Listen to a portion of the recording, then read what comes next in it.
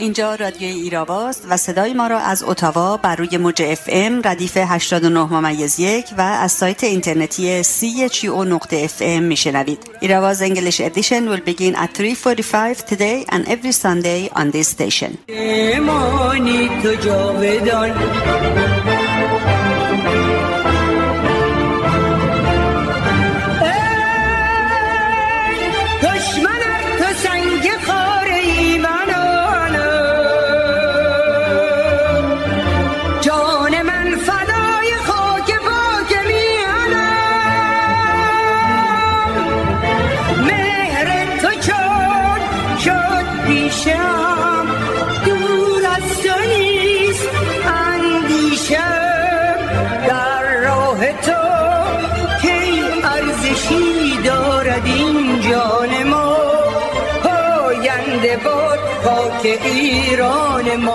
ملت با شما رژیم‌های دیکتاتوری، چه از نوع شیخی و چه از نوع شاهی که به دنبال موج سواری از قیام اخیر هستند، آشتی نخواهد کرد.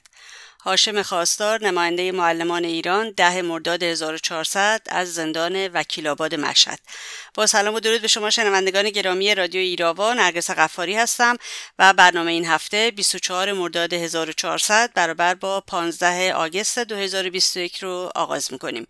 پس از نگاهی به مهمترین رویدادهای هفته، برنامه رو ادامه میدیم با دومین گفتگو از سری گفتگوها پیرامون دادگاه حمید نوری در سوئد و این هفته در خدمت آقای رضا شمیرانی از شاهدان این دادگاه و از بازماندگان قتل عام 67 خواهم بود.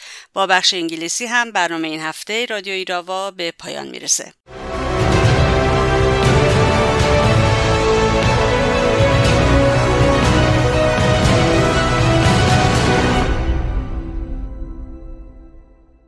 به گفته سازمان مجاهدین خلق ایران، روز پنجشنبه 21 مرداد برابر با 12 اوت آمار جانباختگان کرونا در 547 شهر ایران از 358900 تن گذشته است.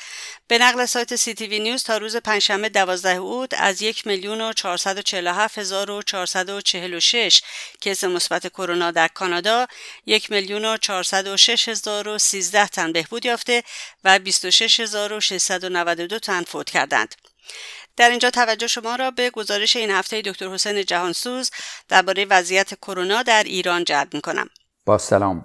در آستانه ماه محرم که آخوندهای رژیم مردم را دعوت به عزاداری جمعی می‌کنند، کشور با وخیم‌ترین سونامی کرونا روبرو است. روز دوشنبه 9 ماه اوت آمار رسمی فوت شدگان 588 نفر اعلام شده است و این افرادی هستند که با نتیجه تست مثبت جان می‌بازند. با توجه به دروغگویی و پنهانکاری مقامات رژیم، تعداد جان باختگان باید از 1000 نفر هم در روز بیشتر باشد. در صورت برگزاری مراسم محرم در فضای بسته، ریز قطرات حاوی ویروس به تدریج در فضای هیئت متراکم می‌شود و باعث انتقال بیماری به افراد سالم می‌گردد. همینطور در صورت برگزاری مراسم در فضای باز، حرکت و ازدحام جمعیت خطرناک است. مردم برای حفظ جان خودشان و سایر هموطنان باید از شرکت در مراسم محرم و تجمعات به هر اسم و دلیلی خودداری کنند. طبق گفته پلیس فتحای رژیم، فروش داروهای تقلبی در بازار آزاد به وسیله قاچاقچیان در واقع فروش آب مقطر به جای دارو و واکسن است. معاون اجتماعی پلیس فتحای ناجا گفت: بیشترین داروهایی که کشف کردیم داروهای زیر مجموعه ویروس کرونا بودند که در بهترین حالت آب مقطر را به عنوان دارو یا واکسن به مردم می‌فروختند. البته واضح است که داروهایی که در داروخانه‌ها پیدا نمی‌شوند و در بازار آزاد می‌توان از قاچاقچیان تهیه کرد، به وسیله کسانی فروخته می‌شود که وابسته به رژیم هستند. مافیای دارو یکی از پرآمدترین مافیاهای مختلفی است که رژیم در سراسر کشور راه انداخته است. داروهایی که در داروخانه‌ها باید به فروش برود، طبق نوشته نشریه دولتی همشهری در دسترس نیست. اما دلالان داروی 800,000 تومانی را بالای 15 میلیون تومان می‌فروشند. داروی رمدزویر ساخت آمریکا به وسیله دلالان تا مبلغ 70 میلیون تومان هم به فروش می‌رسد.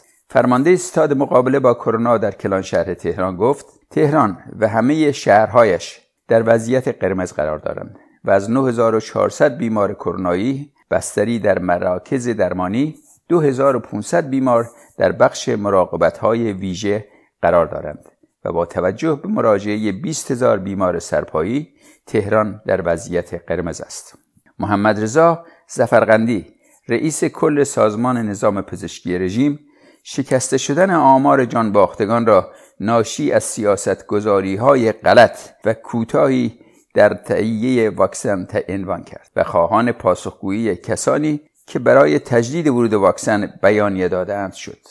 ظفرقندی همچنین گفت ایران در حال حاضر از نظر واکسیناسیون نسبت به دنیا عقب است، در صورتی که حداقل فایده واکسن این است که می‌تواند از افزایش مرگ و میر پیشگیری کند.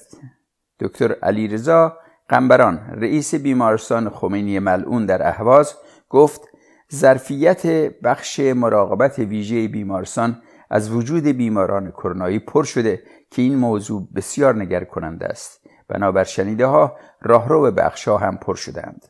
جنگ تمام عیاری در جریان است. اوضاع بیمارستان ها از مواقع عملیات که مجروح می آوردند یا بمباران هوایی شهرها در موقع جنگ تحمیلی هم بدتر شده است. ویروس کرونا دلتا که در هندوستان شروع شد و به سراسر جهان شیوع پیدا کرد بسیار خطرناکتر از نوع انگلیسی، آفریقای جنوبی و برزیلی است که به ترتیب آنها حالا میگویند آلفا، بیتا و گاما.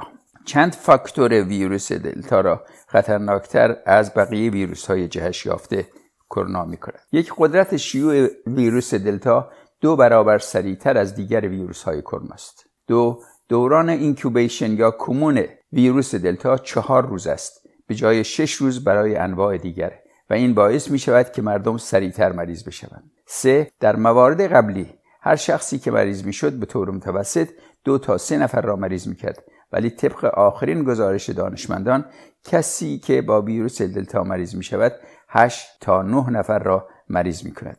4، قدرت چسبندگی ویروس دلتا به سلولهای انسان بسیار بیشتر از ویروس‌های کرونای قبلی است. چون دلتا ویروس قوی‌تر از بقیه ویروس‌های آلفا، بیتا و گاما است، میدان را از بقیه ویروس‌ها می‌گیرد. به عنوان مثال 92% کسانی که اخیراً در آمریکا مبتلا به کووید 19 شدند، ویروسشان از نوع دلتا است. با توجه به خطرناکتر بودن ویروس جدید دلتا، بایستی در محیط‌های بسته و حتی باز از تجمع خودداری کرد و از ماسک استفاده کرده و فاصله را با بقیه افراد حفظ نمود. تنها دلیل شیوع و گسترش ویروس کرونا در ایران رژیم ولایت فقیه و شخص خامنه‌ای جنایتکار است که با کمک ویروس کرونا و خانه‌نشین کردن و سرگرم کردن مردم با مرض کووید 19 می‌خواهد با کلان تلفات از قیام سرنگونی جلوگیری کند. تنها راه رهایی از ویروس کرونا و سایر نارسایی‌های اقتصادی،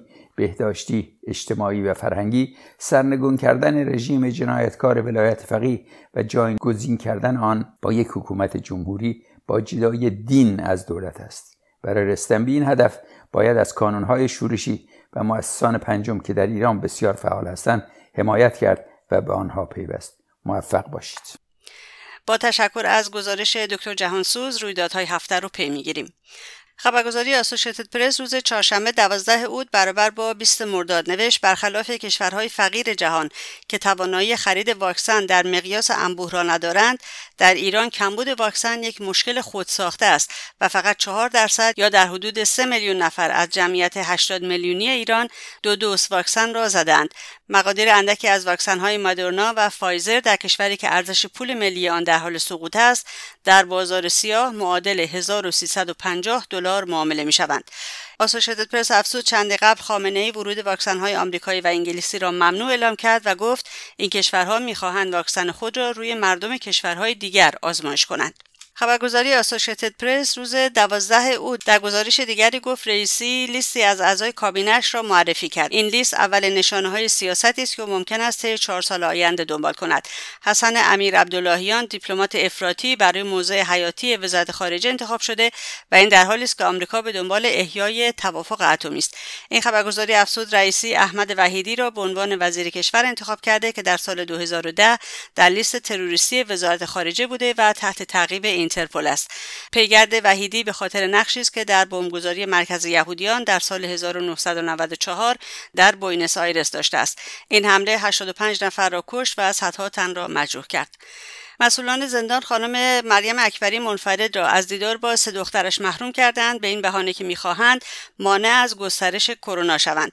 به نقل سایت کمیسیون زنان شورای ملی مقاومت این در حالی است که زندانیان جدیدالورود را بدون اجرای ریل قرنطینه به داخل بند می‌فرستند. 6 ماه پس از تبعید وحشیانه مریم اکبری به زندان سمنان او هنوز کارت تلفن ندارد و تنها می‌تواند با خانواده و فرزندانش تماس بگیرد که در حضور یک مأمور زندان باشد.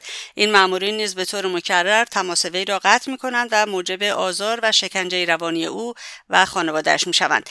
از سوی دیگر هیچ مرجع قانونی تبعید مریم اکبری منفرد به زندان سمنان را نمی‌پذیرد. دادستانی اجرای احکام و دادیار زندانیان سیاسی امین وزیری می‌گویند که انتقال و تبعید زندانی سیاسی مریم اکبری منفرد به دستور آنها نبوده است. یک برادر و خواهر خانم اکبری در جریان قتل عام زندانیان سیاسی در تابستان 67 و 2 برادر دیگرش در جریان اعدام‌های دهه 60 اعدام شدند. جرم او هم این است که پاسخی برای اعدام خواهر و برادرانش بخواسته. کارونای شورشی در شهر کرد، جاده جنقان، شیراز، اصفهان، میبود، بندرعباس، بجنور، شاهرود، زابل، ایرانشهر، شوشتر، انزلی، کرج، شاهدشهر، تهران با شعارنویسی و در یاسوج با آتش زدن مجسمه قاسم سلیمانی سردار کودککش فعالیت‌های خود را ادامه دادند. و چند خبر اعتراضی. روز سه‌شنبه 19 مرداد پس از دستگیری حبیب فدایی شاعر بختیاری و ضرب و شتم یک تن دیگر از اهالی شهر جنقان، مردم به خیابان‌ها ریخته و با بستن جاده و آتش زدن لاستیک شعار می‌دادند حبیب فدایی آزاد باید گردد. هرچند رژیم اقدام به اعزام گیگان‌های ضد شورش کرده بود، ولی ماموران حکومتی در هراس از گسترش اعتراضات مجبور به آزادی بهزاد و حبیب فدایی شدند. روز پنجشنبه 21 مرداد کارورزان و کارآموزان و دانشجویان علوم پزشکی همدان با پلاکاردهایی با نوشته‌هایی چون دانشجو می‌میرد ذلت نمی‌پذیرد نه به بردهداری نوین، کارگران اعتصابی شرکت هفت‌تپه در 31مین روز نسبت به محقق نشدن مطالباتشان و همچنین عدم پاسخگویی کارگزاران رژیم مقابل فرمانداری شوش و روز چهارشنبه 20 مرداد دانشجویان دانشگاه علوم پزشکی تبریز نسبت به مشکلات خوابگاه تلاش در مقابل ستاد مرکزی دانشگاه علوم پزشکی تبریز، آموزشیاران نهضت سوادآموزی مقابل ساختمان مجلس رژیم، عطاران ارومیه مقابل معاونت غذا و داروی آذربایجان غربی و کارکنان آب و فاضلاب ایزه نسبت به عدم پرداخت مطالبات خود در مقابل اداره آبفا تجمعات اعتراضی برپا کردند. و آخرین خبر، رژیم یک زندانی را در شهر اسفراین اعدام کرد. این زندانی قبل از اعدام به تحمل ضربات شلاق و حبس محکوم شده بود. دادستانی رژیم در بیانیه خود به هویت و تاریخ اعدام این زندانی اشاره نکرده است.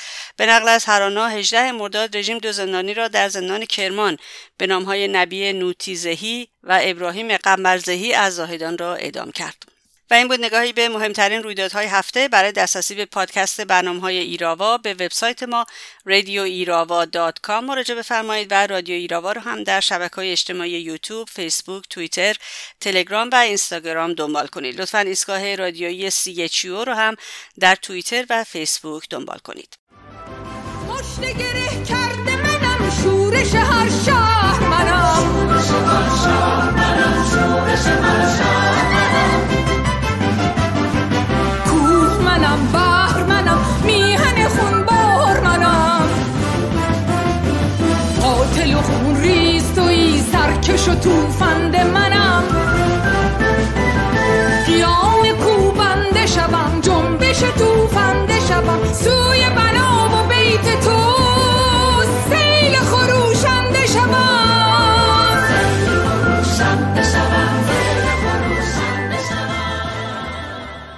این هفته دومین گفتگوی رادیو ایراوا از سلسله برنامه‌های پیرامون دادگاه حمید نوری در سوئد رو در خدمت آقای رضا شمیرانی، پرستار، نویسنده و فعال سیاسی تقدیمتون می‌کنم. آقای شمیرانی همچنین از بازماندگان قتل عام 67 و یکی از شاهدین پرونده حمید نوری هستند. در این گفتگو که در دومین روز جلسه دادگاه نوری ضبط شد، به یک خبر حاشیه‌ای هم اشاره داشتیم که در این گفتگو اون رو خواهید شنید.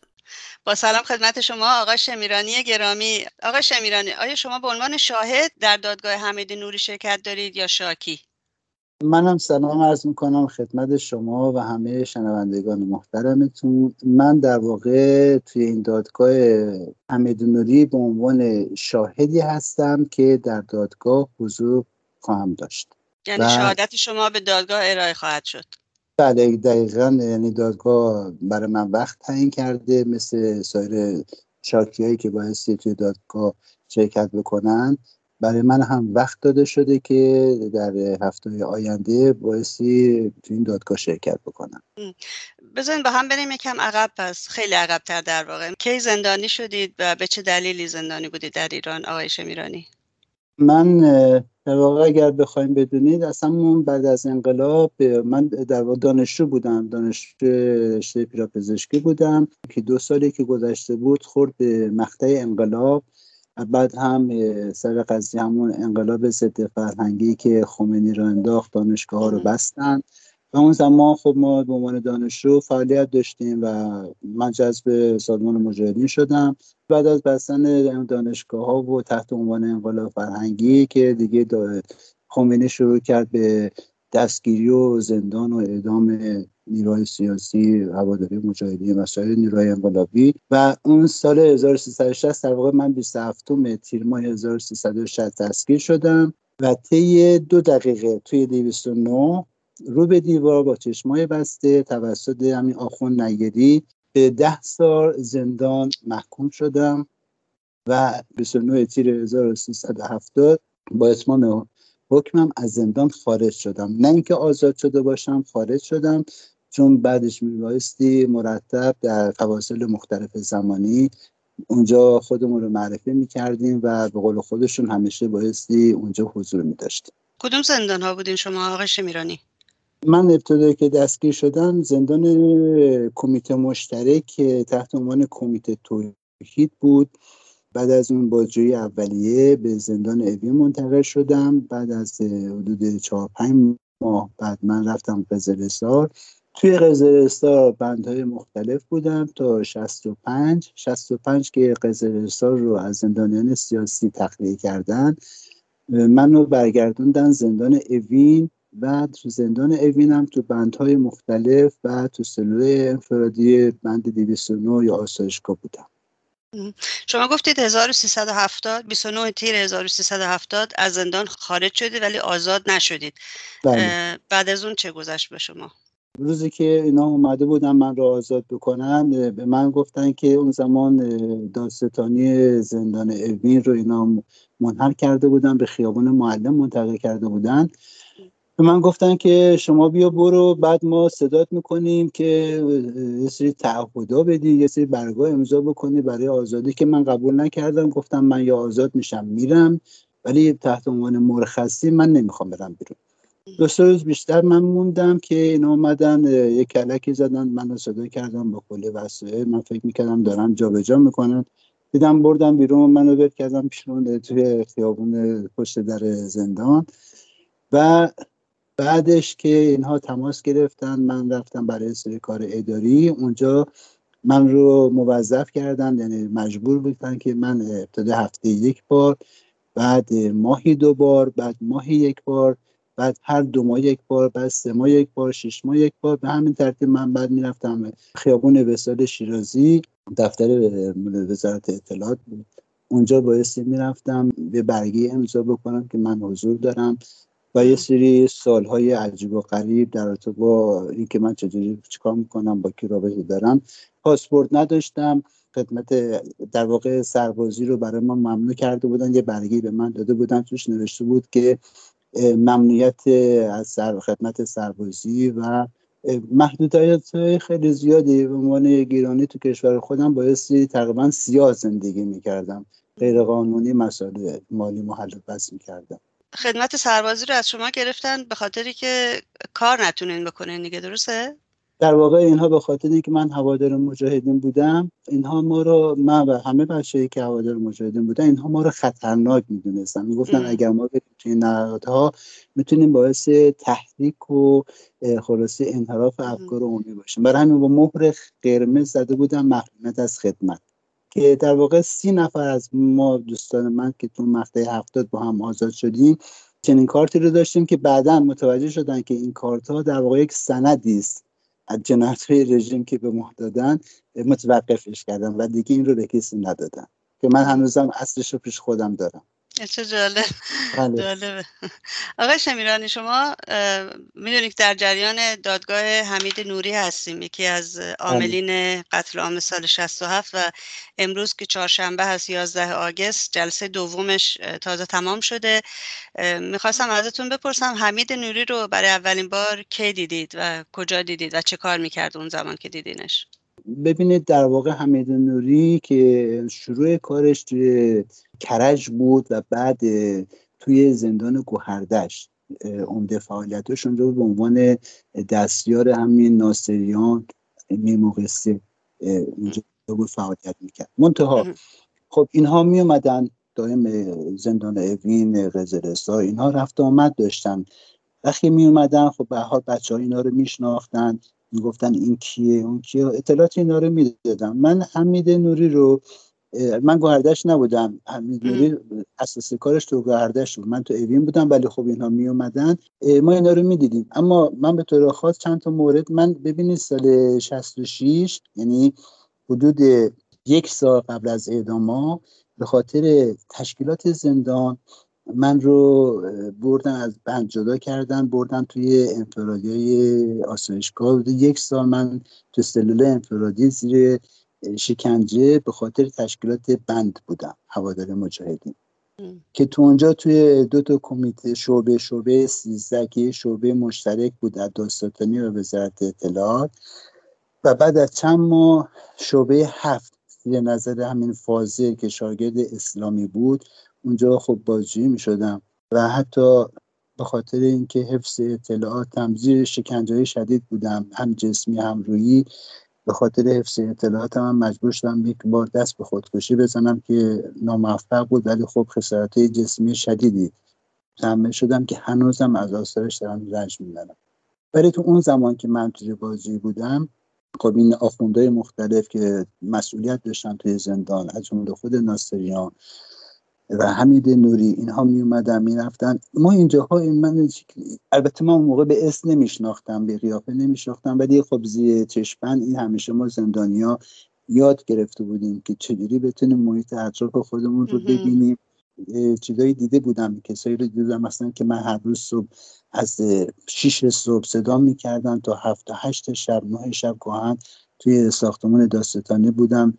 حالا یا خودم در حال بازجویی بودم یا خواهرها و برادرای دیگه که بازجویی میکردن، شکنجه میکردن، میشنیدم، رفت آمده اینا رو میدیدم که من اونجا دیده بودم ولی خب نمیشناختم چیه. اما بعد از قتل عام 67 که تموم شد و بچه‌های گوهردشت رو آوردن زندان اوین، حدود 130 خوردی از مجموع چند هزار نفر باقی مونده بودیم، خود داین ناصریان، حالا مقیسه میگیم ولی ناصریان ما میشناختیم با همین حمید نوری و خیلی دیگه از اون کادرهای پرسنلی گوهردشت به زندان اوین منتقل شدن. حتی من یادمه که توی ما توی آبان آذر بود سال 67، در واقع آبان آذر چند ماه بعد از اعدام ما توی راهرو سالن داشتیم قدم می‌زدیم. من با یکی از دوستان اکبر صمدی بودیم که الان اکبر صمدی توی آلبانی هستش، از مجاهدین اشرفی داشتیم قدم می‌زدیم. اکبر رو خب من بچه محل بودیم، از قدیم میشناختم، بنده چهار قزلستان میشناختم، داشتیم با هم قدم می‌زدیم که من دیدم این ناصریان، امیر مقصر فعلی و حمید نوری وارد شدن. خب ما اینها وقتی وارد می‌شدن متوجه به اینا نمی‌کردیم، مثلا محل نمی‌ذاشتیم، نگاه نمی‌کردیم. حالت تو این راهروی بزرگ حالت دور زدن قدم میزنیم. زندانیا معمولا دو تا با هم دیگه قدم میزنن، صحبت میکنن و این چون فاصله کمه و طول راهرو طولانیه، حالت دور زدن بهش میگیم. بعض وقتا که سرگیجه میگرفتیم برعکس میکردیم، همه با هم دیگه برعکس. بچه زندانی میدونن این سیستم قدم زدن و راه رفتن توی راهرو، من هر چند دقیقه میگم حتی دور بزنه همه برمیگشتن خلاف جهت که سرگیجه نگیرن. تقریبا انتهای بند بودیم که این دوتا جنایتکار وارد شدن. همین حمید نوری، البته دیگه خب اون موقع همین اکبر صمدی و بچه دیگه میشناختن، اینو قبلا گوهردش بودن، اینا رو دیگه به نام میشناختن. و اون موقع اسمش حمید عباسی بوده، درسته؟ حمید عباسی، آره ما به اسم حمید عباسی میشناختیم. گفتم اکبر اینا کیان وارد شدن؟ گفت اون ناصریانه، اونم حمید عباسی. دارم برام توضیح بده که اون دادیاره، اینم معاون دادیاره.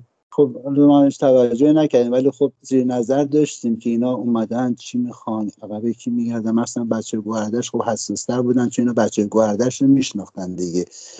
بعد اینکه روشن بشه صحبتم این توضیح براتون بدم. من توی اوین بودم، مثلا تو اوین مجتبی حلوایی بود مسئول امنیتی زندان اوین و یه پاسدار لومپنی هم به اسم الهی که معاونش بود. اینها ما رو خوب میشناختن، میدونستن که فرض کن توی مقطع 67 وقتی ما میرفتیم توی دادگاه اینها نظر داشتن، مثلا میدونستن که کی تو زندان تو بند چی کار کرده، چه حساسیتی روش، اینا رو گراشو میدادن به آخونده حاکم شهر که اونجا بود نگیری که این مثلا خیلی منافقه، این خیلی فلان، این خیلی بیزاره. توی گوهردشت خب من نمیشناختم، ولی همین حمید نوری و ناصریان همین نقش بازی میکردن. مثلا وقتی که توی گوهردشت این دادگاه تشکیل میشد، یکی مثل حمید نوری میرفت اونجا چیه میگفتش که مثلا این فلانی خیلی منافقه، خیلی سر موضع است، نفاق داره و خیلی این صحبتا که تحریک میکردن و حکم اعدام رو این رو بگیرن. این حمید نوری و همین حمید عباسی که اون موقع میشناختیم این نقش داشتن. در واقع اینا اطلاع دهنده و تشویق کننده و تحریک کننده هیئت مرگ بودن که با توجه به شناختی که از بچه‌ها داشتن اینا رو میبردند و خودشون هم مثلا توصیه خاص میکردن که آقا این بعد اعدام بشه. که ما هم تو اوین گفتم نفرات مشابه اینا منتها کسی دیگر رو داشتیم که میگفتن اکبر این کیه؟ گفت آره این ناصریانه که دادیاره، خیلی هم آدم فلان فلان شده یه. بعد اونم داده چیز حمید عباسی معاونشه که توی قضیه قتل عام توی گوهردش این راهروی مرگ که امروز شما میشنوید، این راهروی مرگ رو امروز جهان داره میشنوه و حتی مردممون دارن میشنون. این راهروی مرگ یا حسینیه اینا کلمات شناخته شده برای تک تک بچه زندانی، برای ما هستش که اون زمان این واژه در واقع 33 سال قبل، در واقع 1367 33 سال قبل که این جنایت اتفاق افتاد، این واژه ها توی ما استفاده میشد. خیلی مانند خیلی از واژه‌های دیگه که تو فرهنگ زندان بود وارد فرهنگ زندان شده بود. مثلا لغت آخر رو زدن، راهروی مرگ، حسینیه برای ما خیلی شناخته شده بود. چون تو میتونین به ما بشناسونین، برای ما تعریف کنین یا توضیح بدین راهروی مرگ چه شکلی بود؟ ببینید در واقع همین هم توی زندان اوین بود، منتها چون الان داستان گره خورده به نوری و نوری توی گوهردش بود، امروز بحث گوهردش. امیدوارم روزی هم یکی توی زندان از این جلادان اوین این داستان براش پیش بیاد که ما بتونیم داستان اوین رو هم بگیم. ولی اینجوری بود که زندانی توی بم بود، میومدن در اتاقا رو باز میکردن، میگفتن که هواداری منافقین بیان بیرون، نه یه نفر نه دو نفر، همه پاشن بیان بیرون، حتی بچه با لباسای زیر پیراهن، زیر شلواری، همه رو صدا میکردن. بعد وقتی که تو حالا چه اوین چه گوهردش فرق نمیکنه، همین سیستم هست. یه اتاقی بود که هیئت مرگ تو اونجا مستقر بود، یعنی نیری، رئیسی، پور محمدی، اشراقی و عناصری مثل همین ناصریان، مثل حمید نوری که اینا آورنده نفر بودند، یعنی انتخاب میکردن.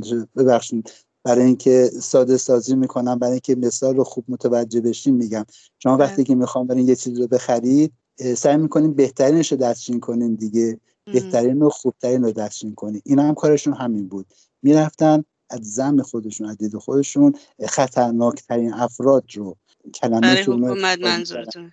بله، خطرناکترین افراد برای حکومت و اون موقع میگفتن منافق‌تر، کلمه‌ای که اونا استفاده میکردن، اینها رو دستچین میکردن، میوردن توی همین اتاق و اینا حکم میدادن. حکم هم خب ببینید فقط اونجا شما میگفتی اسم مشخصات، مثلا من رضا شمیرانی هستم، نام مادرم اینه، نام پدرم اینه، اتهام.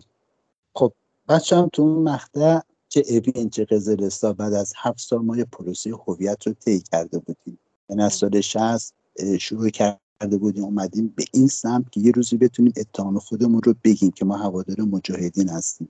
سال 65 66 به خاطر اعتصابای گسترده قضا، اعتصاب ملاقات نرفتن، بهای سنگینی هم داده بودیم، بچه‌ها خیلی کتک خورده بودن، خیلی اذیت شده بودن، ولی به این سم رفتیم که بگیم اتهام من هوادار سازمان مجاهدین. یعنی از سازمان شروع کردیم، بعد دیگه گفتیم سازمان مجاهدین، بعد مجاهدین. تو اون زمان که این دادگاه تشکیل شد دیگه بچه‌ها میگفتن هوادار سازمان و سازمان مجاهدین و گسترده بود، جمعیت زیاد بود. خب این در عرض 2 دقیقه یعنی نام مشخصات، نام مادر، نام پدر، اتهام، کلش 1 دقیقه بیشتر طول نمی‌کشید. اینا رو می‌آوردن بیرون، در واقع به اعدام محکوم می‌شدن. وقتی که اینا میومدن جماعت زیادی میشد دیگه، 1 نفر 2 نفر نیست دیگه. اینا رو بعد می‌آوردن بیرون، آدمای جدید رو می‌آوردن توی دادگاه. این راهروی تشکیل می‌شد، صفی تشکیل می‌شد از آدما که دادگاهشون علی هیئت مرگ حکم گرفتن اومدن بیرون. بعد امثال حمید نوری یا ناصریان یا توی اوین مثل مرتضوی، آخوند مرتضوی که امروز یکی از طرفداران سرسخت موسوی شده و نمیدونم سبز و بنفش شده، تو اوین این کارو میکردن. این صفی که تشکیل شده بود اینها رو میبردن توی راهروی بود که این راهرو میرفت انتها، میرفت به کجا؟ به یه حسینیه وصل میشد. حسینی حالا اونجا به اسم حسینی مطرح بود برای دعا خوندن، نماز خوندن. اوین هم داشتیم چنین چیزی که بیشتر برای اعمال جنایتکارانه استفاده میشد. زندانی‌ها رو می‌بردن اونجا زیر فشار روحی و مجبور کنن بشینن اونجا سخنرانی این آخوندا رو گوش بدن و چندم توابا که می‌اومدن اونجا علیه مجاهدین یا سایر هوادارا و بچه‌های زندانی که سر موضوع بودن شعار میدادن. یه محلی بود برای شکنجه روحی بچه‌ها. تو اون زمان اینا احتیاج به چی داشتن؟ احتیاج به یک مکان داشتن، یه محل داشتن که توی اوین زیرزمینی 209 این محل بود برای اعدام کردن. توی زندان گوهردشت، حسینی زندان گوهردشت قابل استفاده بود برای اجرای اعدام که بچه‌ها که از دادگاه می‌آوردن اینا مثلا 10 نفر 20 نفر هر چقدر میشه اینا رو ردیف می‌کردن. این راهرویی که راهروی مرگ بهش میگیم اینا رو می‌بردن توی اون حسینیه و اونجا حالا بچه‌ها رو به ترتیب با دار می‌زدن، چند نفر دار می‌زدن، اینها رو اعدام می‌کردن. حالا من یه مقدار بازتر براتون میگم. مثلا توی اوین وقتی که توی 209 بچه‌ها توی تمامی جاها بودن، اینها رو می‌آوردن 209. اول ساختمان دادسرای زندان اوین بود، همون دادسرایی که زمان شاه برای کار اداری استفاده می‌شد. ابتدا توی اوین در 6 و 7 مرداد، دقیقاً 6 و 7 مرداد توی دادگاه به 8 مرداد توی این ساختمان دادسرا تو زندان اوین بود که من خودم اونجا رفتم یک بار.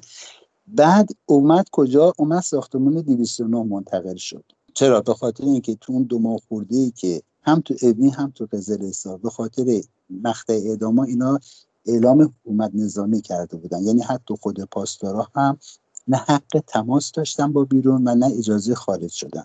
و از ساعت 12 شب به بعد دوباره هر گونه تردد ممنوع بود، مگر اینکه با حضور مثلا تو زندان اوین همین مجتبی حلبی و چند تا پاسدار مسلح بچه‌ها رو ردیف می‌کردن، از یک منطقه به منطقه دیگه، یه ساختمانی به ساختمان دیگه می‌بردن، جابجا می‌کردن. یه همچین شرایط امنیتی حاکم شده بود. برای همین اینها رو همه رو دیگه هیئت مرگ منتقل شد تو 209. خب تو 209 طبقه بالا راهروی مرگ توی در واقع اوین هم همین بود.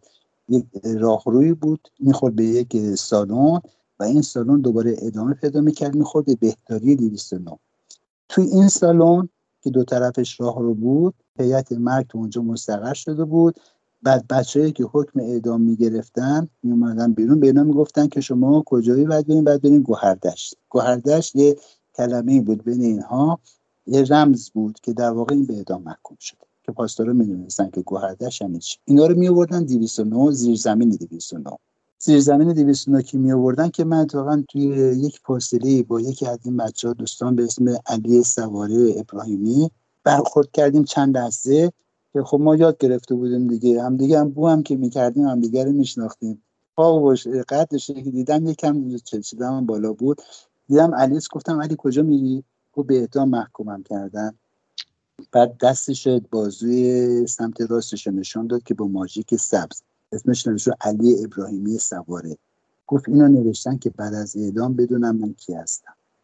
بعد اصلا جدا شدیم. در بعد البته خوب مورد دیگه بوده که از بچه‌ها رو برده بودن تو هم 209 چند تا از بچه‌ای که اعدام شده بودن و هنوز آویزون بودن، اینو بهش نشون داده بودن که فلانه اگر با ما همکاری نکنی اینجوری این بلا سرت میاد. و این بنده خدا 4 تا دختر داشت، این 4 تا دختر تو بی پدر میشن.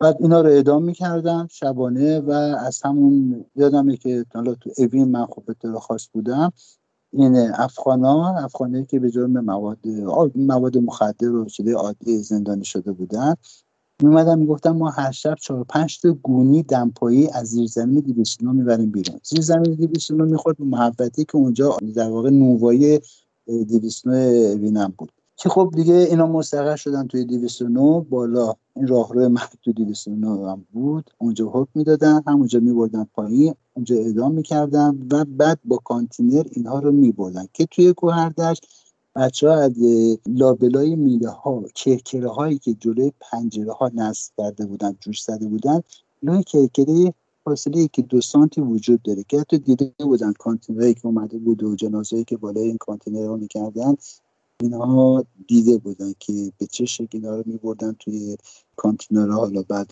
خاوران یا بهشت زهرا یا حالا جاهای ناشناخته که البته خیلی هنوز ناشناخته شده است، اینا رو دست جمعی دفن میکردن. چون حجم اعدام این نبود که اینا بخواد یک کس رو جدا جدا توی خاک بکنن. اینا رو گروه دست جمعی درست میکردن، همه این زندانی‌ها رو خاک میکردن بدون اینکه مشخص بشه کی کجا خوابیده کی کجا.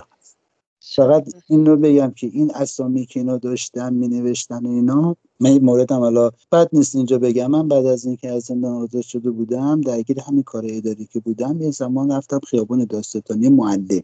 خوشبختانه به خاطر اشتباه پاسدار منو برد زیر زمین. در واقع من بعد فرمی رو بعد امضا می‌کردم، منو بردش زیر زمین. بعد البته که میگم زیر زمین تو ذهنمون نیاد که یه جای خاکی و چه می‌دونم جای ارواح و جن، نه، همه از سنگ مرمر، همه توی سقف‌ها نور، بسیار شیک، سنگ مرمر کرم، خیلی قشنگ، خیلی شیک. و حتی خیلی جاها اختلاف بین با 2 تا پله، یه پله 2 تا پله اختلاف چیز ایجاد کرده بودن. اختلاف این اتاق که ما درست میکنیم بین دیوارا، بین اتاق دیوار میذاریم، بعد این اتاق از اون اتاق با دیوار جدا میکنیم. بله.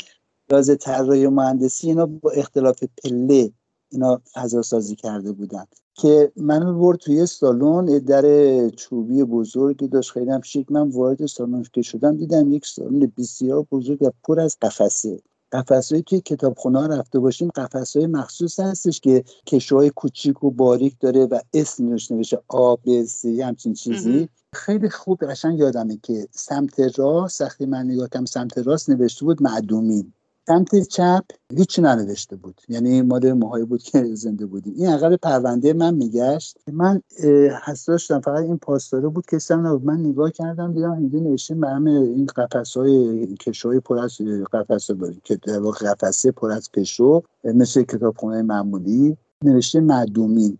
سمت یعنی کسایی که اعدام شدن. یعنی دقیقاً چیزی که بخوام بگم تو اون لحظه سریع تو ذهنم شروع کردم تجزیه تحلیل. ما زندانی‌ها یاد گرفتیم وقتی که هر اتفاقی بیفته سریع تحلیل میکنیم که چی شد.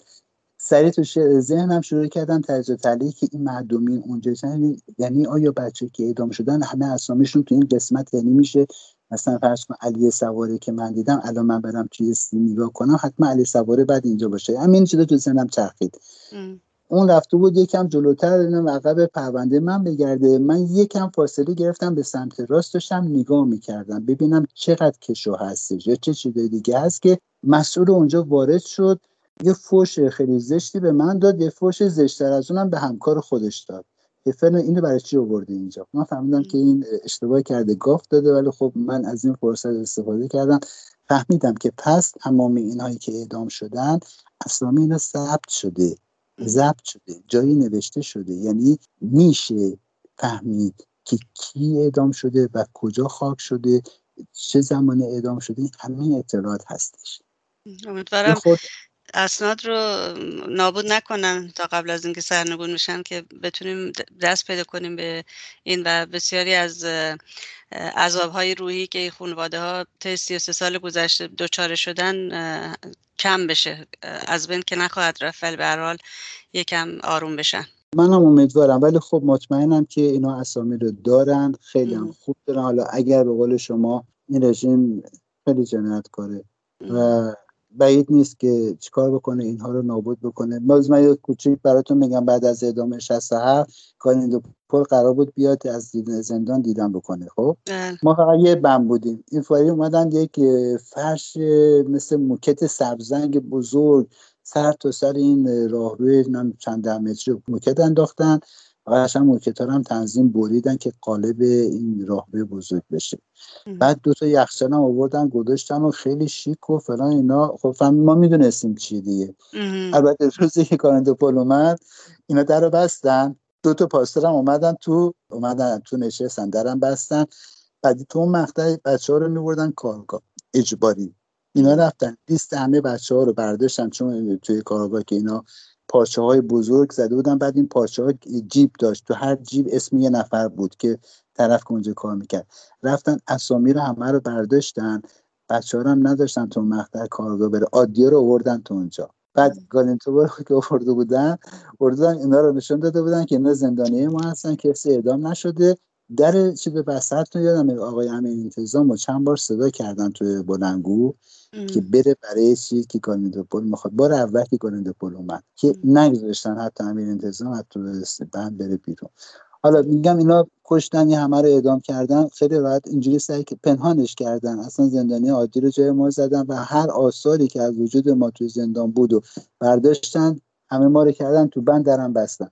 الان بعید نیست که رژیم همین کارو بکنه، بیاد همه این چیزایی که وجود داره. ولی من بعید نمیدونم انقدر جنایتکاری که این کارو بکنه. به هر حال هستن بازم آدمای دیگه هستن که شاهد این همه جنایت بودن و به هر حال میتونن شهادت بدن که در کجا افتاده و در کدوم قسمت خاک شدن این عزیزان. آقای شمیرانی، حمید نوری خب به هر حال شما میگید که فردی بوده که زندانیان رو دستچین میکرده و برای اون هیئت مرگ میبرده، به قول شما خطرناکترینش رو انتخاب میکرده و میبرده.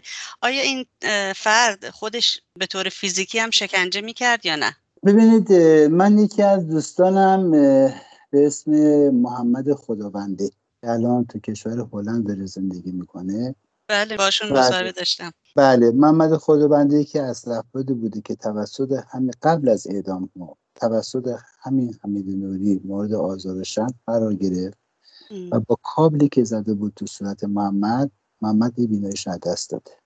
خب البته من بگم خیلی از این بچه که اعدام شدن همشون سند بودن، سند به این مفهوم که مورد آزار و اذیت و کتک و شکنجه و فحاشی و تهمت طرف این عنصر قرار گرفتن که همه رفتن. ولی فرق زندگی که ما داریم الان محمد خداونده که همین جنایتکار زده، چشم رو کور کرده، که خوشبختانه یکی از شاهدینی هستش که او هم به دادگاه خواهد اومد و شهادت خواهد داد. ببینید اینا در واقع میتونم چجوری بهتون بگم، بپرسیم ببینیم اینا کی رو نزدن، یعنی سوال رو برعکس بکنیم. آیا کسی هستش که از طرف این جنایتکار و جنایتکاران مثل او کتک نخورده باشه، مورد آزار و اذیت قرار نگرفته باشه؟ چون ببینید من امروز اونجا بودم، رفته بودم توی صحنه این حمید نوری جنایتکار، چون خانواده‌های شهدا، مادرهای شهدا اینا شعار میدادن. بلند شده بود توی دادگاه، سرمو گرفته بود، آخ اینا دارن منو شکنجه روحی میکنن، میدونن که من اینجا هستم،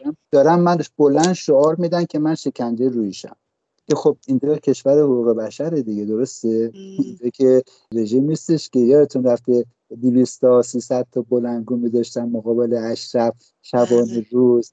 اون شکنجه روحی نبود، ولی این که مادری که بچه‌ش رو کشتن میاد اونجا شعار میده، این شکنجه روحی. علی حال اینجا کشور قانونه.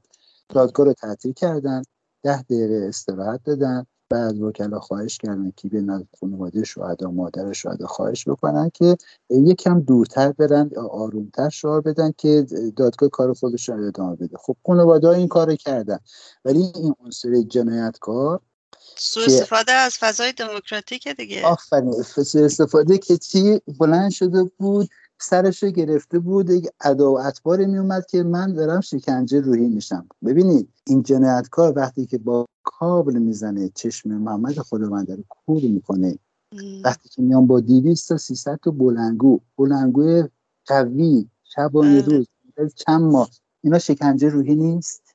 یا توی واقعا. زندان اوین که شما طرف رو، من یادمه که علی حقوردی فقط به خاطر اینکه نمیدونم یه پرتقالی رو با یکی خورده بود، گفتن زندگی کمونی، 1 هفته این رو 8 نگه داشتن تو بند 4 قزلستان. این بعد از 1 هفته تمام پاهای سیاه شد، مغزها رفت و بعد از اون دچار بیماری سر شد. و تا قبل از اعدام همیشه یادم یکی از بچه‌ها به اسم طاهر بزاز حقیقت طلب کنار این میخوابید شبا که وقتی که تو خواب شد بهش دست میداد این بتونه بیدارش کنه، کنترلش بکنه. اینا شکنجه نیست؟ واقعا. جلسه دوم دادگاه چطور برگزار شد؟ ببینید کلا توی این هفته جلساتی که برگزار میشه جلسات پایه است، یعنی اساس کار رو بیان میکنه. که حتی دیروز نمیدونم اطلاع دارید یک تاریخچه بسیار خوب و درست و قوی از زمان مصدق داده شد اومد و تو این گفتن که وقتی خود مسئله انقلاب ضد سلطنتی و اینکه خمینی اومد، اینکه مجاهدین 500,000 نفر تونستن بسیج بکنن و اینکه خمینی با اینها مخالف بود، شروع کرد اینها رو با آزار و اذیت کردن و شروع کرد به اینها رو کشتار و اعدام اینها. خیلی خوب این تاریخ ایران رو مطرح کرد تا 67 و امروز هم ادامه همون بود. مثلا امروز خیلی خوب تصاویر زندان گوهردشت، کروکی زندان گوهردشت رو روی اکران آورده بودن، قشنگ با فلش مشخص کرده بودن که اینجا زندان گوهردشت، اینجا اتاق مرگ، اینجا راهروی مرگ، اینجا همین اینا سند شده، ثبت شده، همین اینا رو روی اکران با فلش نشون میدادن. امروز این قسمت از توضیحات رو در واقع در تو با شکل اجرایی و محل اجرای این اعدام ها امروز بخشی از صحبت این که توی این هفته فردم ادامه همین ها خواهد بود. یعنی اون چیزی که دادستان گفته که این به عنوان جانی، به عنوان جنایتکار در تو با کادون کنوانسیون ژنو نقض حقوق بشر شده، جنایت علیه بشریت شده، بر این مبنا این اطلاعات این هفته داده میشه که انشالله از ماه دیگه بچه‌ها شروع میکنن یکی به یکی به عنوان شاکی و به عنوان شاهد اونجا دیگه میرن صحبت میکنن. که البته این گفته که من اون نیستم یا من اونجا نبودم، من جای دیگه بودم. از این قصه 1001 شب تعریف کرده بوده. 1001 شب. بله. نه تو نه هم حمید نوری نیست، بعد حمید عباسی نیست، همین که توی گوهردشت نبوده جای دیگه بوده، همین که تو اون زمان بوده تحصیلات اصلا بگه من نمیدونم چی باید بگم که اینقدر آدم باید شرف الان و هم که این داره شکنجه روانی میشه. الان هم که امروز چون مادر شهدا اومدن میگن که بی شرف بچه من کجا خاک شده داره شکنجه روحی داره میشه، بعدم که خب دیگه الان هیچی نگیم بهتره. واقعا. اما دیروز آقای شمیرانی شما حتما داخل دادگاه بودین اون زمان، در حاشیه این دادگاه و در حالی که هواداران مقاومت تظاهرات میکردن و اون مادران فریاد میزدن که فرزند ما کجاست، یک فردی به نام سعید بهبهانی که مدیر تلویزیون میهن تیوی هم هست یک عمل زشت و به نظر من آخوندی انجام داد که باعث دخالت پلیس شد و از صحنه خارجش کردن و به هر حال اون کار زشتش رو که در کانادا حتی این کار جرم هست، به عنوان ایندیسن اکسپوژر میشناسنش و میتونه دادگاهی بشه، باید جلوی قاضی بره، قاضی حکم میده، یا باید کامیونیتی سرویس انجام بده برای چندین روز یا چندین ماه حتی، یا اینکه جریمه نقدی بده. به هر حال میخواستم از شما بپرسم که فکر میکنید این فرد چه هدفی داشت با این کارش؟ آیا میخواسته نظم اون تظاهرات رو برهم بزنه یا اینکه قصد دیگری داشته؟ بله خانم غفاری، با اجازه شما من خودم به کسانی بودم که از نزدیک دیدم دیدین اینو؟ خب بسیار قشنگم دیدم. البته خب همونجا خب جوابشو گرفت، یک آقایی بله اون کنار بله بود و اردنگی بله بهش بله زد. بله دقیقاً. البته ببینید تو این 2 روز که ما اونجا بودیم، هواداره مجاهدین، خانواده شهدا، خیلی منسجم، خیلی منظم، فقط با این دید که امروز روز محاکمه این جنایتکاره و همه تضادها به نفع این باید حل بشه که این جنایتکار به سزای اعمالش برسه و از هر وارد شدن از هر گونه حرکت غیر مرتبط با این، هر گونه حرکت جانبی کاملا خودداری میکردن و بسیار خوب پیش رفتن. خیلی قشنگ، خیلی منظم، خیلی خوب که استقبال بسیار گسترده از جانب رسانه‌ها، مطبوعات این کشور و یا کشورهای دیگه صورت. در کنارش من اگر بخوام به شما یه سری هموطنهای مقابل بودن که اینها هم خب تمام عکسایی که زده بودن دستشون هم درد نکنه که خب به من البته عکس‌ها همه از اکثرا خب احوال زندانی مجاهدین بود دیگه، شما مجاهدین بود، ولی خب مهم نیست، دستشون درد نکنه، این کار کرده بودن و شعار میدادن و ما هم استقبال میکردیم. خود من رفتم کردم خسته نباشید بهشون گفتم اینا. اون تو یک مجموعه چند نفر من بهتون میگم، اگه اشتباه نکنم 9 نفر 10 نفرم سمت چپ ایستاده بودن که 5-6 تاشون از این کسایی بودن که من قبلا اینا رو تو زندان میشناختم و یه عنصر معلوم الحالی هم، یک مزدور نفوذی هم اونجا بود به اسم رضا مصداقی و یه نفر بود که گرداننده اینها بود، یعنی کسی که اینها رو به لحاظ رسانه‌ای میکرد و اینها رو هدایت میکرد، اینها رو سازماندهی میکرد. چون این موضوع نفوذی رفته بود توی دادگاه، اینا بی صاحب بودن، این بهبانی اینا رو جمع جور میکرد. ببخشید من خندم میگیره ولی باور کنید 2 روز هیچ کسی نمیدونه جلو خودش رو بگیره. یک لحظه دیدم وسط خیابون، واقعا عذر میخوام از شما و شنوندگانتون، یه نفر شلوارش کشیده پایین. همونطور بهتون گفتم ما زندانی عادت داریم وقتی که یه چیزی میبینیم سریع شروع میکنیم تحلیل کردن. تحلیل شما چی بود؟ صادقانه بخوام بهتون بگم گفتم این دیوونگی اومده وسط تظاهرات الان آبروریزی میشه اینطوری اینجوریه. بعد دستی که همون لحظه یعنی ببینید چون فلبداهه بود، چیز نبود که ما بدونیم چه اتفاقاتی میفته. یهو من صحنه رو دیدم، یکی هم از عقب یه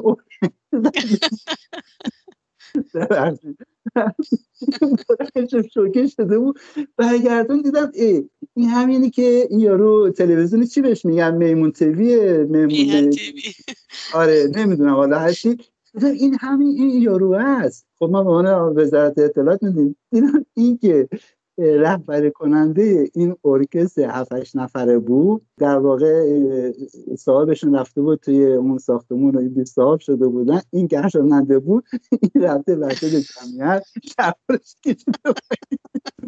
البته یه ویدیوی خودش گذاشته بود به طور زنده توی سایتش هست، توی یوتیوبش، که شما یعنی هواداران مقاومت به ایشون حمله کردن لفظی و پلیس اومده و به ایشون گفته که اینجا برای شما خطر داره و اسکورتش کردن به سمت هتل. بله. اصلا هیچ اشاره‌ای اصلا به کار خودش نکرد. الان براتون عرض میکنم. خلاصه وقتی که اینجوری شد جمعه شروع کردن موضوع گم شد که پلیس وارد شد.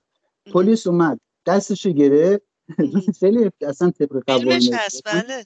آره همین اصلا ممنوعه. اینو بردنش بیرون. بعد این یکی از بچه‌ها، البته ما همین رو ضبط شده شد داریم، ان شاءالله در آینده پخش خواهیم کرد، برگشته به پلیس گفته بود فیلمش پخش شده آقای شمیرانی. آره من یک کپیشو دارم. آره این میگیرن. صحبتی که آره دستشو گرفتن از صحنه بردنش بیرون. بعد اونجا وقتی بردنش بیرون به پلیس برگشت گفتش که اینا منو زدن، دست دادن به فلان جای ما. پلیس هم برگشت گفت کاری که تو کردی خیلی بدتر از کاری که اونا کردن. خوش کردی. بعدن این فیلمشی که امروز من دیدم برگشته گفته که اونها جلوی زن و بچه من به من توهین کردن و با توجه به اینکه پلیس سوئد سابقه این فرقه رو میدونه، اینا برای من 2 محافظ گذاشتن. این محافظ ها از من حمایت میکنن که در واقع صحبتی که رژیم میکنه که این منافقین به من چیکار کنن، به من صدمه وارد نکنن. بعد امروز صبح دوباره یه فیلم دیگه گذاشته بود که 2 نفر ایرانی اومدن بهش گفتن که ما با مجاهدین نیستیم، ولی این کاری که شما کردین بسیار زشته، ما گذاشتیم توی صفحه خودمون و ما میخوایم که بشنویم که شما توی تلویزیون خودتون از مجاهدین عذرخواهی میکنیم. ما با مجاهدین نیستیم، رابطه‌ای با مجاهدین نداریم، مخالف مجاهدین هم هستیم، ولی اونا ایرانیان، هموطنای ما هستن، ما دوست داریم که شما عذرخواهی بکنید. آنچه که شنیدید قسمتی بود از گفتگوی رادیو ایراوا با آقای شمیرانی. دنباله این گفتگو رو در وبسایت radioirava.com و یا در شبکه‌های اجتماعی میتونید بشنوید. از اینکه تا این لحظه همراه ما بودید ازتون بسیار متشکرم و توجهتون رو به بخش انگلیسی ایراوا جلب میکنم. تندرست و شاد باشید و زنده باد آزادی. Good afternoon, my name is Narges Ghaffari and you're listening to Radio Irava on CHUO 89.1 FM and CHUO.FM in Ottawa. Today is August 15, 2021.